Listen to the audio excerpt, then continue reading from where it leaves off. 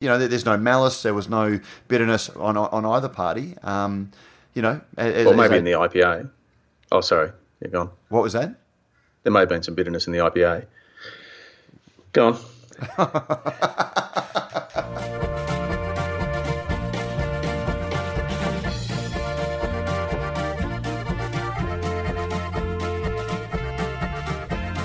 With over 25 years in the field, Cryer Malt have been bringing you the world's best local and imported malts. Well, technically, they've been bringing them to your brewers if you're listening here as a drinker, but don't let that get in the way of it. Your premium brewing partner is Cryer Malt, and they are proud supporters of this. And this is Good Brews Week. I'm your host, Pete Mitchell, and it is a pleasure, again, to welcome back to the microphone, Matt Kierkegaard. G'day, Matt. Matt Kierkegaard. Where did that come from?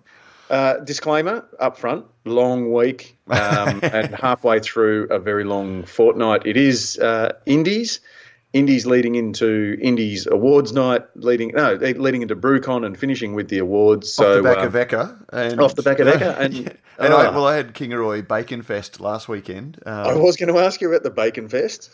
So, yeah. Was it all it's cracked up to be? Was it, like, it looked good? Was it all that it was crackling up to be? Well, I was trying not to do that.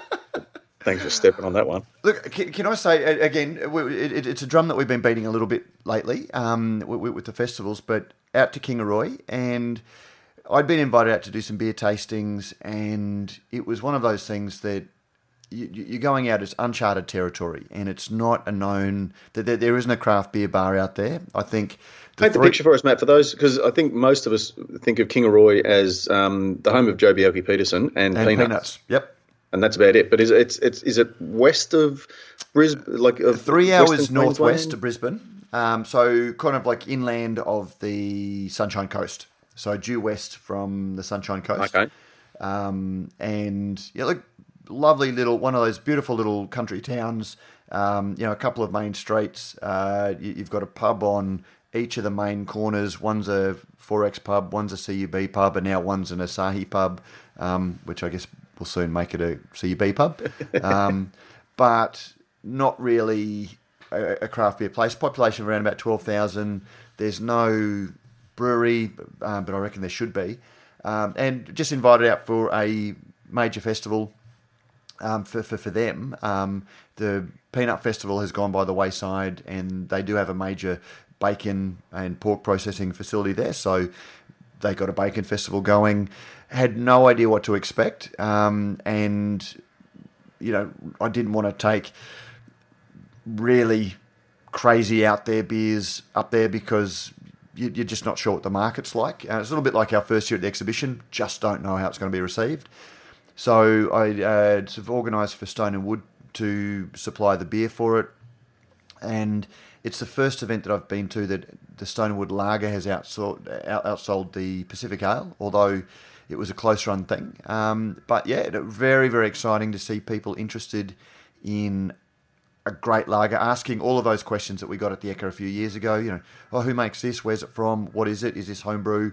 I don't like anything too fruity. What have you got? And yeah, just very, very exciting to see the interest in beer. And the great thing about it for me was they were pushing this message of, 80% of your bacon comes from overseas when we've got great pork producers in Australia.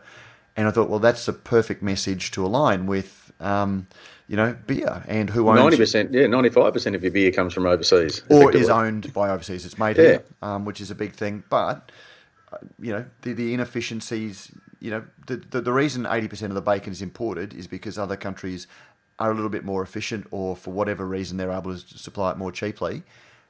And if you're going to make a conscious choice to support your industry, then there are a whole lot of other industries that you might want to support that, yes, you might be able to buy things a little bit cheaper, but there is a cost to that saving. Yeah, exactly. And also, Matt, looking forward to welcoming you back down to Melbourne. I think you touch down Monday, Tuesday? I do. I get there Tuesday. In time for BrewCon? And mate, I just off the back of the Eka, and then you've got Indies judging, and then we've got BrewCon, and then I'm home for a week, and I think you've got a bit of time to remind your family who you are, and then we're heading off on a bit of a jaunt to North America. We are. We're gonna hit the States, hit the ground running. Great American Beer Festival, but before that, we're going to just pop in and have a bit of a look around the hop harvest. Portland and in the in hop the harvest? Pacific Northwest. So if you're in Portland, Oregon, and you've caught up with us before, or you've our reputation precedes us, look out for us. So so it's by the time we get to the middle of October, we're going to be shells, husks. Exactly. Yeah. But anyway, yes, but I will be down in Melbourne this week. Very excited to be taking the Brews News live studio down to BrewCon and recording all of the best chats from BrewCon. So very, very excited to be the official media partner to BrewCon 2019. Yeah, and well done on that. I'm really looking forward to it. As I say, we're going to come hot off the back of the Indies judging, which takes place Sunday, Monday. Happy Father's Day to all the judges. I'm not sure because now I know Well, not all the judges, just some of the judges. No, that's right. No, didn't I say that? Well, you said all of the judges, and not all judges are males these days, or indeed fathers. All right, and on that note, that'll be really interesting about it, and possibly I'm going to give a couple of shout outs because with some really great thanks to I think possibly some new listeners and some who know of us, but Dave Nolan and his partner Benner. There's a guy called Shane who I think is from the Craft Beer Crew CBC, and Charlie who works at Three Ravens, who gave up their time and very graciously volunteered for a couple of very long days down at a refrigerated warehouse in Dandenong South to sort all of the and look, just to paint a picture of it, Matt. The integrity of the awards obviously centres around the respect for the beer. All the beer is delivered cool. It's chilled. It's all then stored chilled. We move it into a sort of a subsection of the warehouse outside a special quarantine area, and pallet by pallet, we basically sort it out into style or sessions or whatever it might be.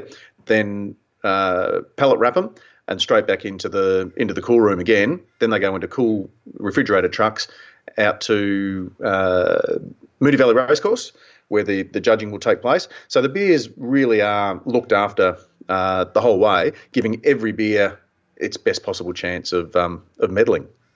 And speaking of the quarantine area, when we get to the news, there was one beer that didn't make it out of the quarantine area, I understand, Pete. Well, it did make it out of the quarantine area, but then the call, it was like the warden standing by the phone at the execution, and the phone didn't ring.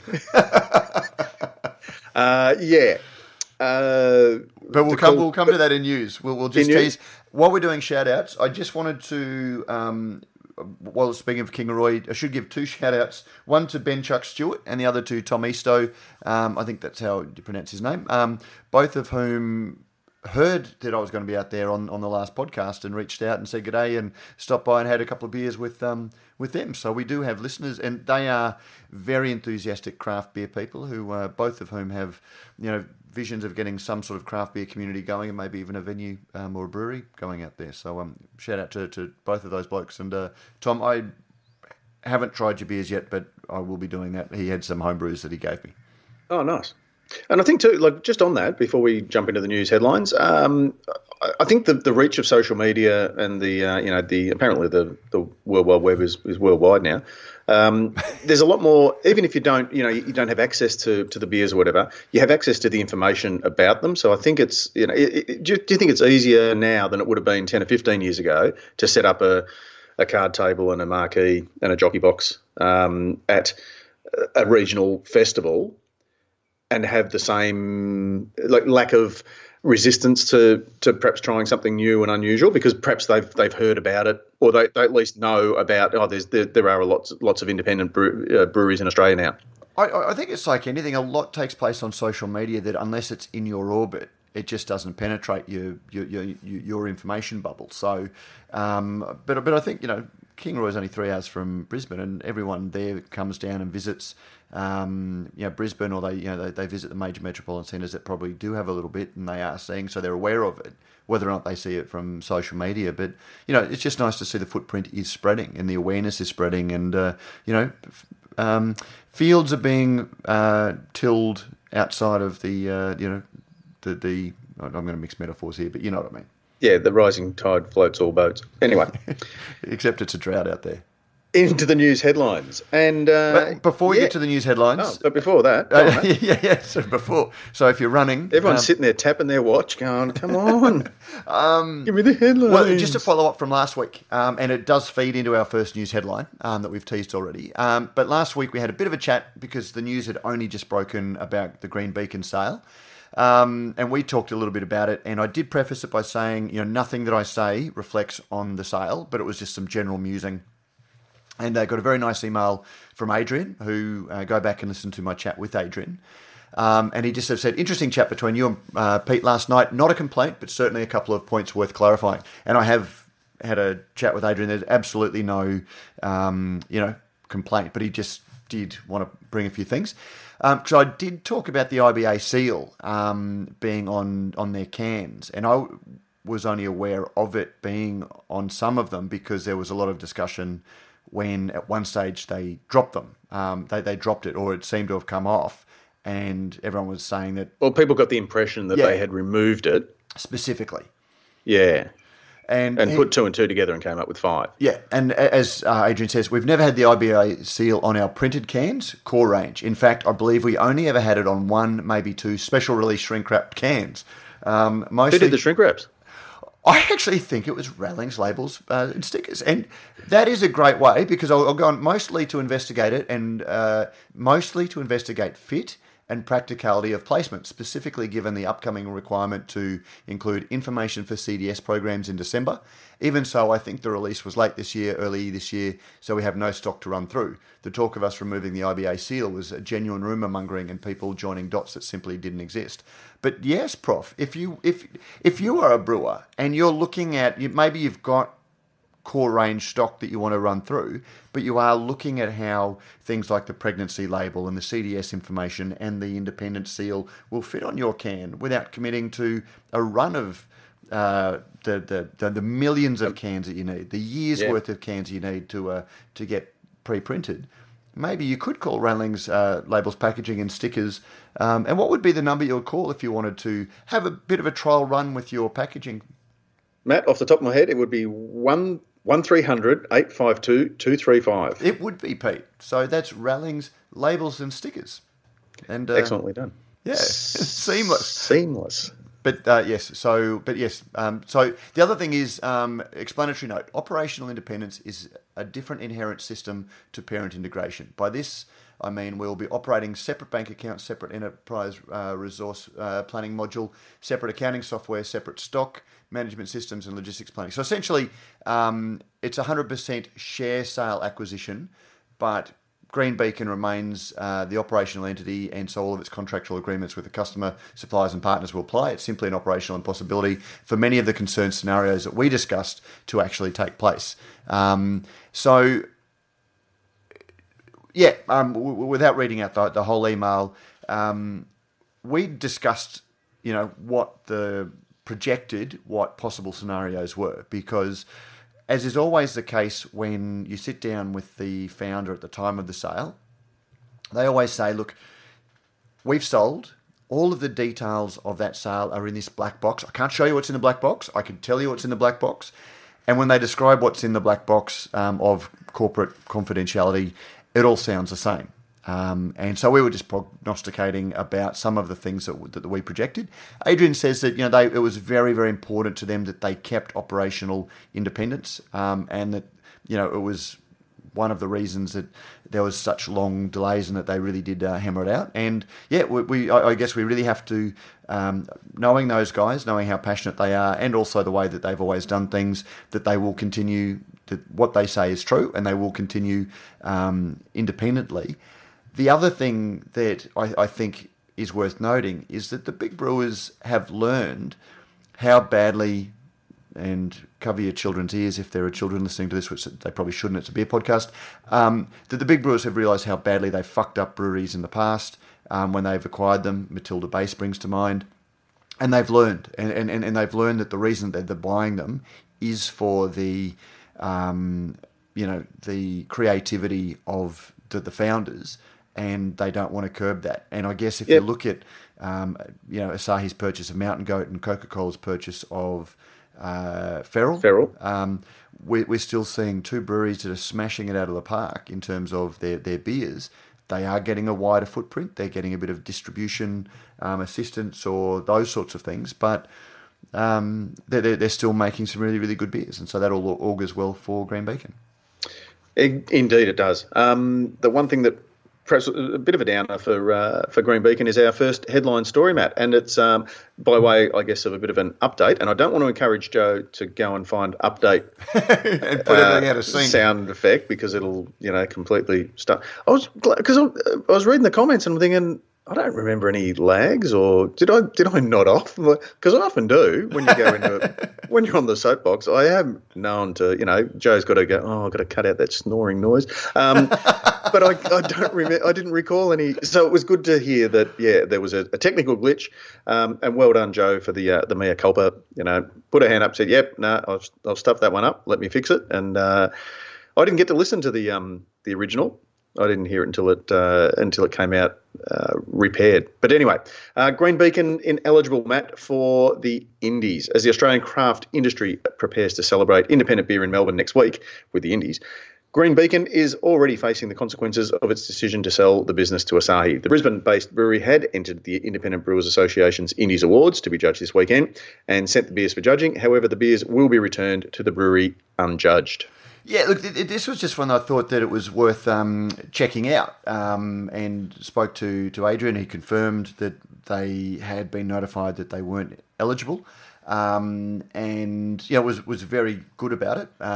Wish them well. Hope they have a cracking night. They've still got a team of 6 going to BrewCon. And we should point out just on that, Matt, that you don't have to be an independent brewer to attend the Brewers Conference. There are discounted tickets for IBA members, but anyone's welcome to, like a member of the public could come along if they wanted to, or a member of, one of the big houses. Yep, exactly. Yep. I contacted Marty Keedles from Beer and Cider because Green Beacon have been a mainstay of, see what I did there, have been a mainstay of Beer and Cider. It was just interesting, and I think perfectly illustrates the difference in the reasoning. Marty said that Green Beacon is still eligible to be part of it. They've been a big part of it so far. It's respect for the founders to be at the festival this year. Whereas the Indies, there was a whole lot of discussion, and I think some of it was a little bit divided down party lines. People getting angry, or people just sort of going, "Oh, what's the point?" But the Australian, the Indies Beer Awards are for independent brewers. Green Beacon, without any judgment at all, is no longer independent. Just matter of fact. It has nothing to do with the beers at the time were brewed by an independent brewery, but they're being judged as a non-independent brewery. End of story. Absolutely, and that's what the awards are there for. It's you can't taste the independence, so independence doesn't influence the judging. It's done blind. You won't be able to taste the difference or anything like that. It's not a comment about the beers. It is just what the Independent Brewers Association and its awards is for. And there's no malice. There was no bitterness on either party. Or maybe in the IPA. Oh, sorry, you're gone. What was that? There may have been some bitterness in the IPA. Go on. I thought you said the IBA. I thought, did I miss a scoop yesterday? Was there was there some sort of burning of Green Beacon packaging? Dear Matt and Pete, did something go on? There were some lags between Pete's jokes and Matt getting them. Well, IPA and IBA, when it comes across Skype, fair enough, can be anyway. So anyway, good luck to Green Beacon, and I think it's both of those decisions were perfectly aligned to what those various bodies' objectives are. Yeah, and I guess around what you and I were discussing in recent times on a parenthood rather than a beer educator or beer ambassador level, that rules are only rules if they're applied and that there are consequences. There's no consequence, there's no rule. It's not a rule. Yeah, exactly. So well done. Look, it's a shame that those beers won't have a chance to be judged, and that Green Beacon won't be able to try to reclaim or go back to back or back to back to back. Yep. So I think they were champion large brewery at the They were Indies and champion medium brewery at the medium AIBA. at the Indies in 2016, and have been champion small and then medium brewery at the AIBA's 17, 18, 19. Yeah. But we move on. And moving on, but staying with Independent Brands Australia becomes a signatory to Alcohol Marketing Regulator. What do you think of this one, Matt? Yeah, look, I thought I'd throw this in because we do a lot on ABAC and talk about it. And one of the things that always comes up when small breweries who aren't signatories have a complaint made against them, and ABAC says, well, they're not a signatory, we've got no power. And it's then up to the small brewery to sort of say, look, I'm going to adhere to ABAC's ruling, or thumb their nose at the code. If you're not in Dan Murphy's and you're not in Coles Liquor, then ultimately ABAC has no control over small brewery marketing. With independent brands, and that includes the Bottle-O, IGA Liquor, the Thirsty Camel, and Celebrations, which are some of the smaller independent retailers that are certainly around southeast Queensland, and I presume in Melbourne. Yeah, right across. And it's sort of like a franchise model, I think. Like you buy a... It's a banner brand, yeah. So I have a feeling it's part of Metcash. Yeah, and in Queensland, like if I've got a hotel, I've got an entitlement to 3 bottle shops, so I can have 3 bottle shops within 5 kilometres of my hotel. And rather than just having Beer Mat's bottle shop, I can brand it, with IGA or Celebrations, and then get the buying power that comes with that, and then also the marketing and be part of a catalogue, and you share those bigger marketing expenses. So you're independent, but you're still not sitting out on your Pat Malone. Yeah, there we go. But yeah, so it's the implications are that any small brewery who is ranged by some of these independent ones, even if they're not by the big corporate ones, will now be caught by the ABAC code. So it's almost a de facto signing up of a lot of independent brands that do go into independent bottle shops. For our listeners and our independent brewers who might be listening, if they're not signatories to the code themselves, they can't be ranged. If they can't be ranged they can't be. They won't be ranged by. If you have a blank brand that just says, ABC Brewery Pale Ale, you're fine. But if there's anything that might contravene, then now Celebrations, Bottle-O, IGA Liquor, Thirsty Camel can say that one we think might infringe the code, so we can't range that one. Yep. Is that how it works? Yeah. Yeah. Cool. Lion Microbrewery scaled back after Townsville objections. So this is a bit of a follow-up as well, Matt. We spoke about a new... And it's a little bit different, isn't it? Because it's not like the Thirsty Squire or the Charming Squire or whatever. It's the Townsville Malt Shovel Microbrewery project in Townsville, but it was called something different, isn't it?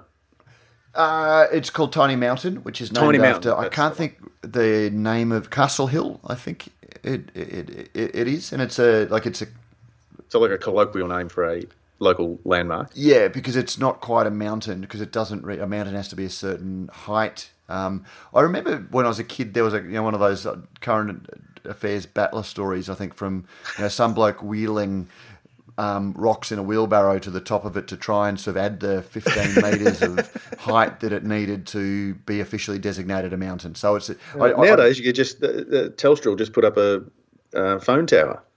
Yeah, boom, mountain. So I'm surprised Dick Smith back in the day of his practical jokes didn't sort of lift a with his helicopter. Yeah, drop something. Yeah, like a plinth, fiberglass a monolith dome to sort of take it over. Now there's something that we can do. Maybe we can sort of work with Lion for our April Fool's Day branding. Yeah. But anyway, just giving it away now. So the original plans. That they were going to make 200,000 litres a year, and the Townsville Brewery objected because they said that potentially the brewery could produce more. Yeah, they looked at the plans and said, well, they've built something that can actually produce a lot more than they're required to, and so they objected. Now, of course, this is a brewery protecting its patch, and there's a whole lot of stuff about it. But in the end, Lion has agreed to, and they'll only make 200,000 litres there a year. And I mean, let's face it, as we've said before, these brands, Lion doesn't have an interest in building a 3 or 4 million litre production brewery in Townsville. They want to have a small local footprint that gets the locals loving the brand and engage, a la Eumundi, where we visited. Hello, Chris Sheen. And then they've got excess capacity right throughout the rest of their network, where once these brands scale out of the 200,000 litres, then say they do Townsville Lager, it becomes red hot, really popular. Townsville. It'll be made at Malt Shovel or Little Creatures Geelong, sent up, and then Tiny Mountain will focus on some seasonals and things like that provide people who go in with a reason to keep going back. And that's the model. And look, good luck to them. It works. Eumundi is certainly kicking goals. We had Eumundi on at Craft Beer Alley at the Ekka. Had great brand recognition. People loved it. People recognised it. A lot of people asking too. Oh, now is it actually from Eumundi? Like, is it made at Eumundi? And so there was that whole thing of it used to be a brewery in the Imperial Hotel. Then it was, bought by Lion, and they just took the brand away and closed the brewery. But people were quite thrilled to hear that there is actually a brewery there and they can go and visit it. Yeah, and you're honest. This particular beer is now made at James Squire in Sydney. Fantastic beer, fantastic brewers, very, very passionate.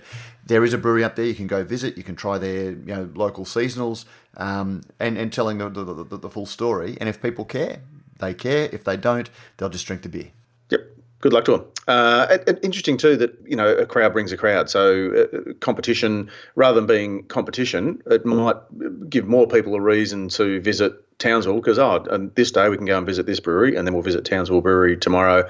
So it might even open it up for more cafes, more pubs, more maybe bottle shops or little boutique bars that can serve beers. And it does put pressure on them on the Townsville Brewery to up its game. And mate, I've been to Townsville a couple of times in the last few years, and first of all, it's really nice that they've always had a brewery.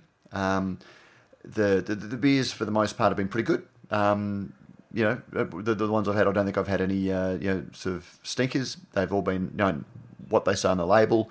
But the venue itself has been what I would describe as that regional tavern style feel, with nothing earth shattering on nothing to go there apart from the fact that it's a brewery over any other venue in Townsville. And Townsville has a couple of really cool little beer bars now that I would much rather go to than the brewery, except you go to the brewery because it's got the brewery.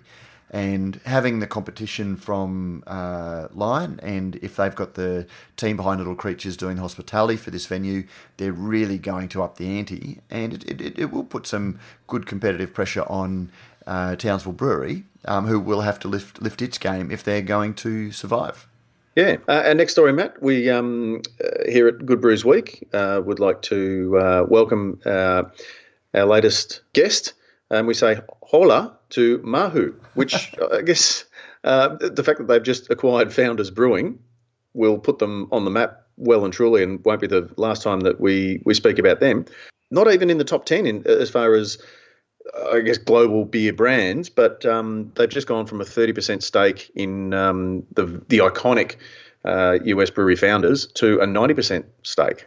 Yeah, and so the story is Mahu's bought, they had a 30% stake from about 2014. They've now increased that to 90%. They've also got they had a 30% stake in Avery Brewing in Boulder, Colorado, and they've taken that recently in April this year to 70%. What does that mean to Australia? Probably not much, but it is just interesting to see, in the wake of Asahi CUB, some of the brands that were sold off by AB InBev after their acquisition of SAB Miller that Asahi picked up. Asahi's become a much larger player in the international scheme of things. I had a quick look to see if I could find a list of the biggest brands, and Asahi is now, it was in 2017, 60.6, but I imagine 60.6 million hectolitres, and they were 7th. I believe that with the purchase of Peroni and Pilsner Urquell, meantime, and now CUB, they've jumped into even. I think they're third, aren't they? Third, after AB InBev and Heineken.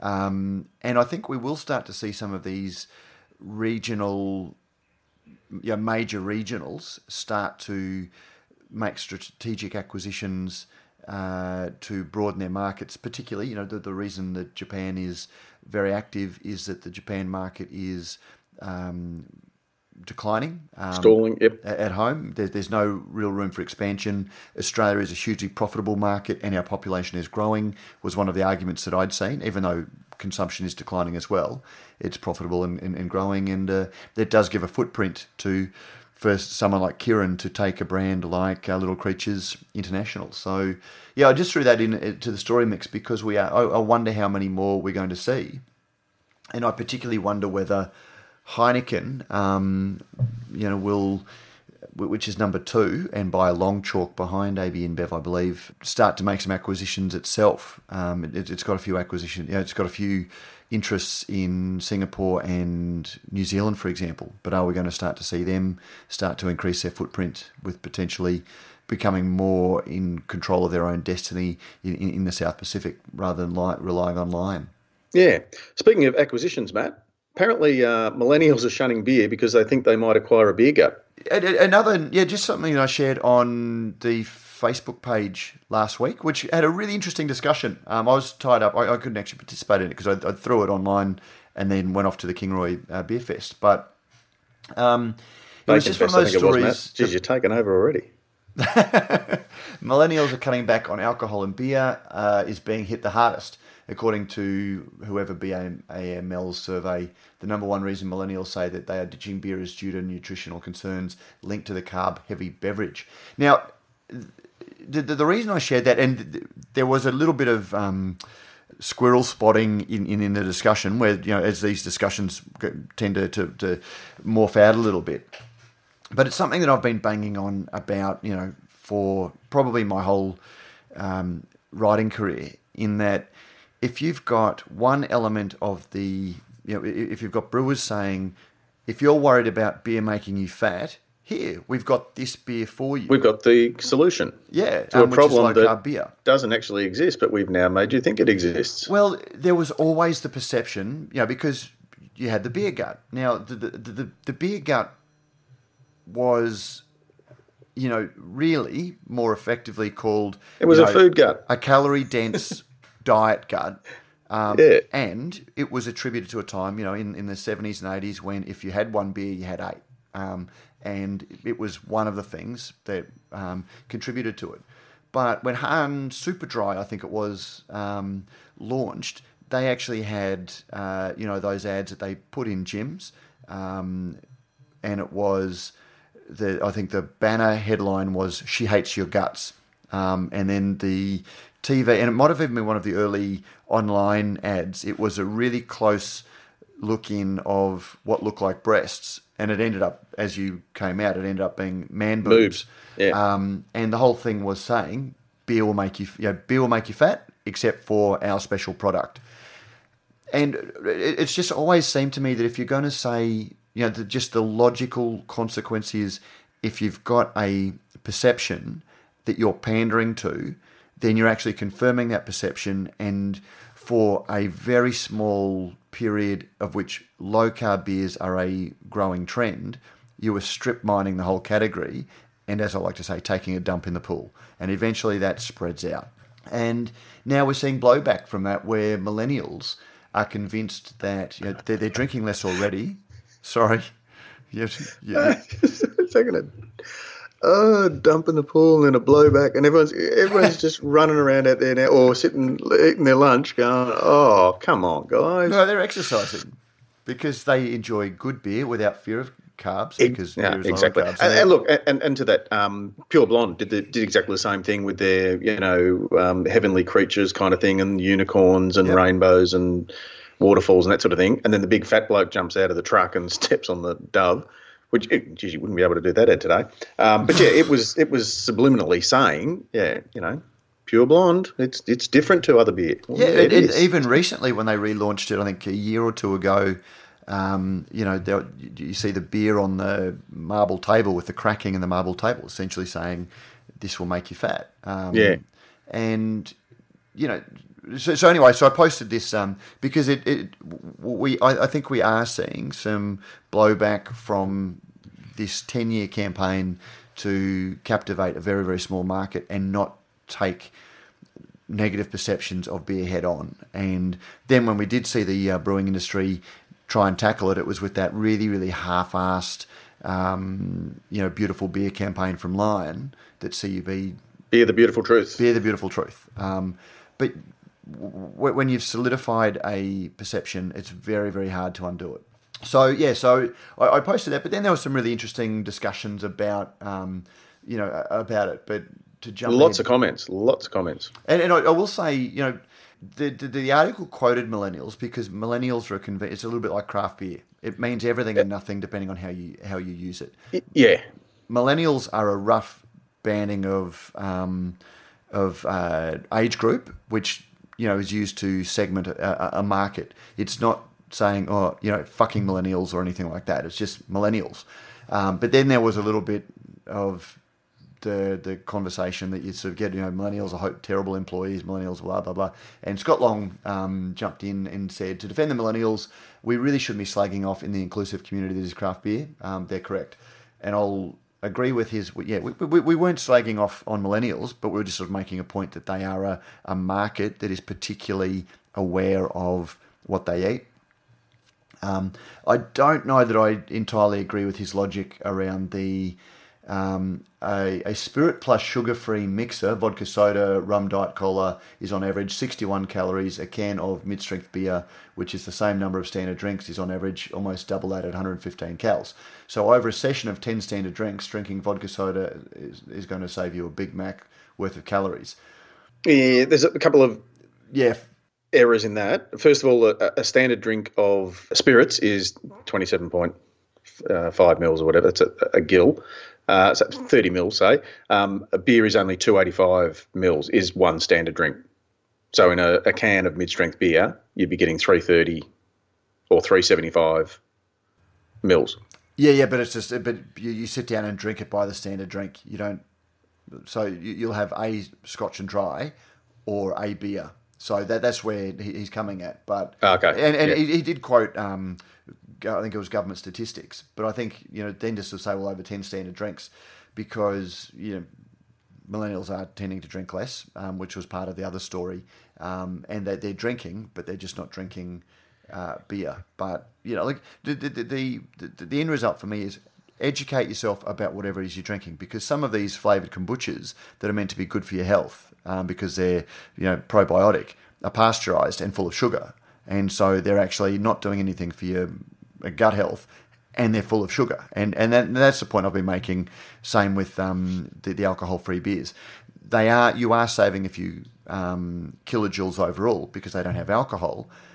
But if you're concerned about carbs, which is what the brewing industry told us for 10 years that you're concerned about, Heineken Zero has 50% more carbs, but no alcohol, because you can't take the alcohol out and not have something back in there. So, the whole thing is a bit fraught, but I did like the way that he was saying, look, let's not bash millennials, because it was, and that post certainly wasn't bashing millennials. No, not at all. And just before, Matt, we jump into the mailbag, we've just got one late breaking news item. Good Brews Week loses its PG rating after co-host Kierkegaard drops 2 F-bombs in same episode. I don't think we've got it. We're talking about beer, so it should be over 18s anyway. That's true. Just going back to that whole question of independence, Pete, and maybe Joe can cut this back in before we move on. Maybe not. going to the whole question of independence and operational independence versus, integrated independence, I completely understand when small breweries say that, it gives them the ability to expand. But can you think of any ways, Pete, that if you didn't want to sell your brewery, but you wanted to have some of the advantages of a big brewery, maybe some of your back of house systems, what would you do to get that big brewery advantage in your small independent brewery? Great question, Matt. Glad you asked it. I think I'd probably look towards Unleashed software. Because research suggests that business-to-business buyers demand similar buying experiences as consumers, and perhaps some of the smaller brands are now competing with the bigger brands that have been bought out, like Green Beacon.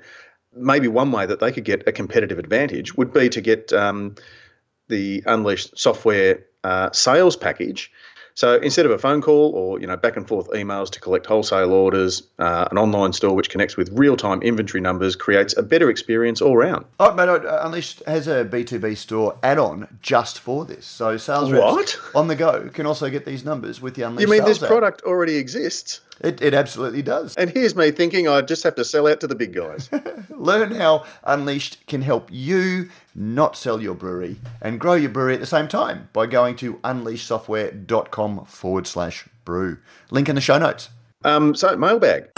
Don't forget to give us a review on iTunes, as a couple of people have done. And Joe, our beautiful producer, sent out a bit of an entreaty to our listeners. We're at that stage. We're at 93 reviews on iTunes, and we were going to try to crack the 100. I think we're up to 98 that we know of now, and there might be some more, while we've been chatting. Ben Chuck Stewart. I once heard it's more the snacks you eat while drinking than the beer itself, and I've got to say it seems a lot more logical. And if you're at the Bacon Festival, where Ben Chuck Stewart was, that would have been writ large. I'll tell you what, I was craving some vegetables afterwards. I've eaten nothing but vegetables since the Ekka, I've got to tell you. On the Facebook business page, read the Big Pineapple. Terry Melton says, we are very spoilt for choice up here on the coast with 17 craft breweries now. That's the Sunshine Coast. That's it. All the best. I really hope there's been some reflection on why the last brewery that was located at the Big Pineapple didn't work, so that those challenges can be addressed.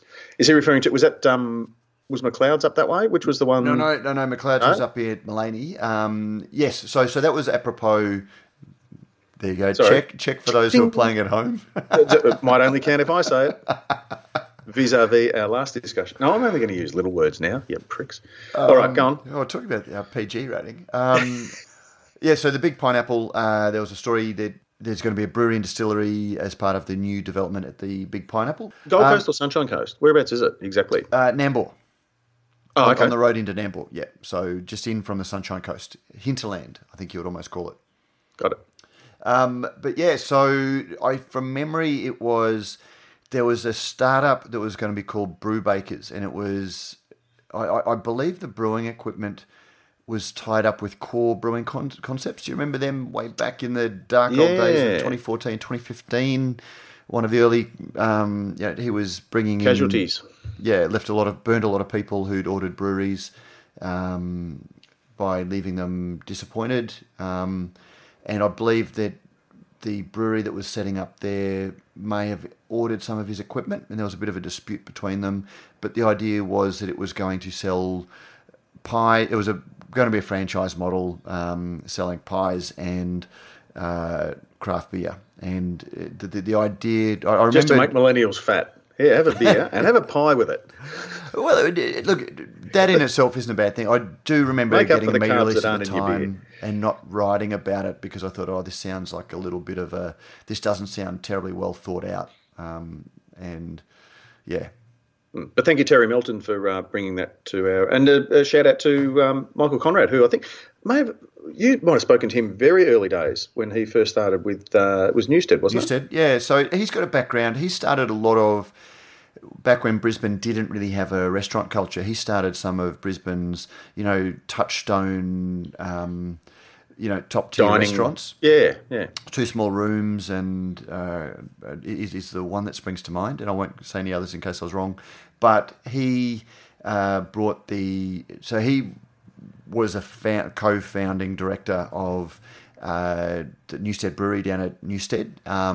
And, one of the things that really made Newstead stand out in the early days was their hospitality experience. And again, I don't know, but and I've certainly not dug a little bit deeper by speaking to Michael or the founders or the other founders to get it. But one of the things that really stood out as a casual observer of the brew pub was how well the hospitality was executed for the consumer's point of view, and that always seemed to be something that I felt came from Michael. So he certainly knows his things in the restaurant trade. Yeah, good luck to him. It'll be interesting to see what he does up there. Yeah. Now, speaking of Joe calling out for people to review, 3 who did. One is TimeG01, who gave us a 5-star review. Thank you very much for that. Great interviews with a diverse range of guests and the weekly news. You keep you up to speed with the current topics that matter. Keep up the great work, Matt and Prof. Thank you very much. As we like to say, news, not noise. That's it. Another 5-star review on iTunes by BB 2020 Distillery. Great informative podcast that keeps me up to date. All the craft beer news you could need. Even though I'm a distiller, but we all know craft beer is just a whiskey that hasn't reached its full potential. Nice one. Not that there's anything wrong with that. Love your work. Keep it up. Cheers, 2020. Thank you. And cheers to you, 2020.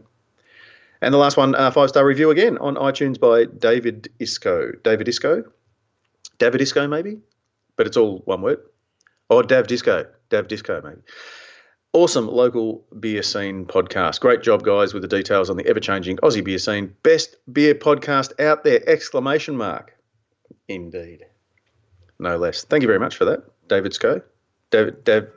And I have one more crack at this. Dav Disco. There we go. Now, thanks to our very good friends at Beer Cartel, who sponsor our letter of the week. All letters, of course, will receive a Brews News bottle opener, and will also go into the draw to win a mixed 6-pack thanks to our very good friends at Beer Cartel, who sponsor our letter of the week. And this week, Matt, I'd like to give it to Ben Chuck Stewart because, he did the whole, met you IRL and had a bacon festival in a stone and wood tent. So I think that just ticks so many boxes. Yeah. If we haven't already, I'm glad you said. We hadn't discussed that off air, so I'm glad you said that because I didn't want to look like I was biased in any way. No.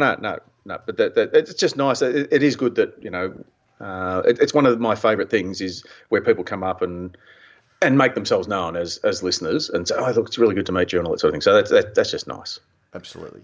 But if Scott Long wants to get in touch, Scott, if you're listening, get in touch, and I will send. And particularly if you take a large T-shirt, I have a beer T-shirt that I was given this week, and I would like to. Oh, there we go. Okay, so to both Scott Long and to Ben Chuck Stewart, give us if you haven't already included them, give us a mailing address, please, so that we can look after you with that. Matt, on that note, I think we are away. Sorry if we've cut your run short this week or your gym session. If you're doing the boil, don't cut your boil short just because we've don't use us as a timer. We can always put like 5 minutes of music on at the end or something. White noise as people go to sleep. Who knows? Or you anyway, can just ask me a question, Pete, and I'll disappear down the rabbit warren. I could do that, but I won't. Good luck to all of I will say though, harking back to the beginning of the podcast, we are going to the US, and just to tease some of the things we're going to be doing. We're making a special. What spots are on the to-do list, Matt? Well, that we're hoping to get done. We're making a great cost, I might add, in terms of flights and accommodation. We're flying to San Diego, so we can record a Brews News Week live from Stone Brewery and World Gardens. From Stone Brewery and World Gardens, yes. Stay tuned, folks. I've got to reach out to some people and see if we can tee up some interviews for that. But we might reach a whole different cook limit this week. We could be cooked. Anyway, speaking of Jamie Cook, good luck to Jamie Cook and to all of the IBA with the conference coming up. And before that, best of luck to all the brewers who have entered beers. And it was really great to see a lot of names that were not familiar to me. Some of the cool kids who were there, who I mentioned before, were helping us out, were aware of some of the newer breweries, particularly some of the regional ones. We got some out of the Hunter, some from Victoria, all over the place. Lots of new breweries who have maybe, not been brewing that long, but have decided, that their beers are good enough to be judged by their peers and and judged against, the industry standards, which, as we keep saying, Matt, just keep rising with every year. So good luck to everyone who has beers in it. Remember, in any award system, there are always good beers that will miss out on a trophy because only one can win the trophy.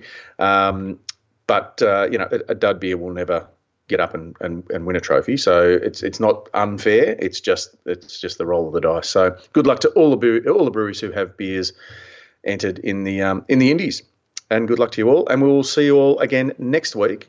Thanks very much, Matt. Thank you, Pete. As always. Look forward to seeing you IRL next week. Thanks very much, punters. Get out there on the booze this week responsibly, and we'll see you all again next week.